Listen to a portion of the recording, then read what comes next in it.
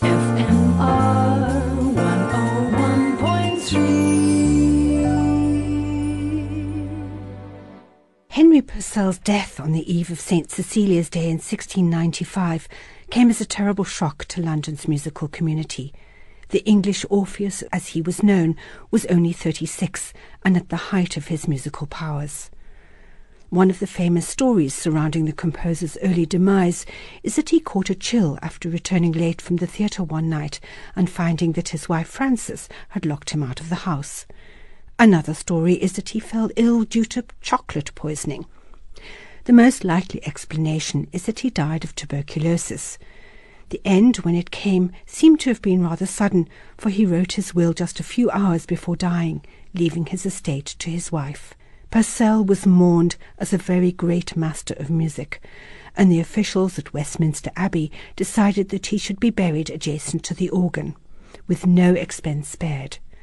His epitaph writes, "Here lies Henry Purcell, Esquire, who left this life and is gone to that blessed place where only his harmony can be exceeded."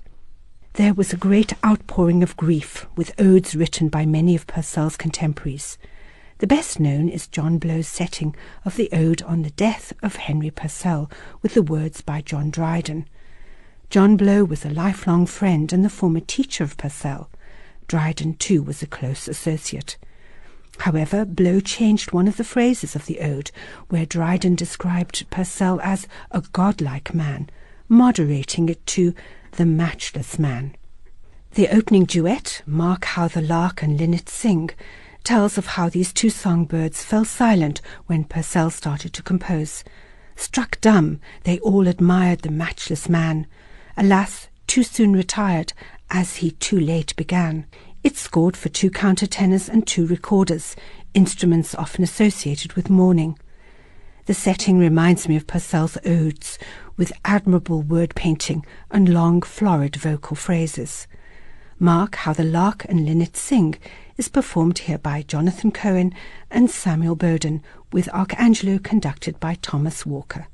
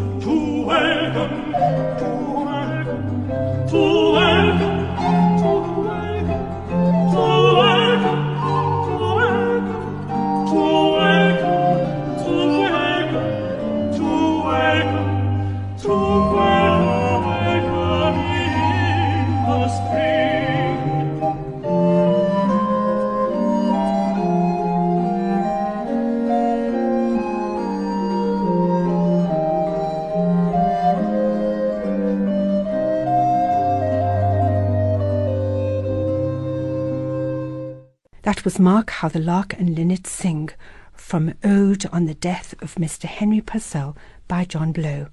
It was performed by Jonathan Cohen and Samuel Bowden, with Arcangelo conducted by Thomas Walker. FMR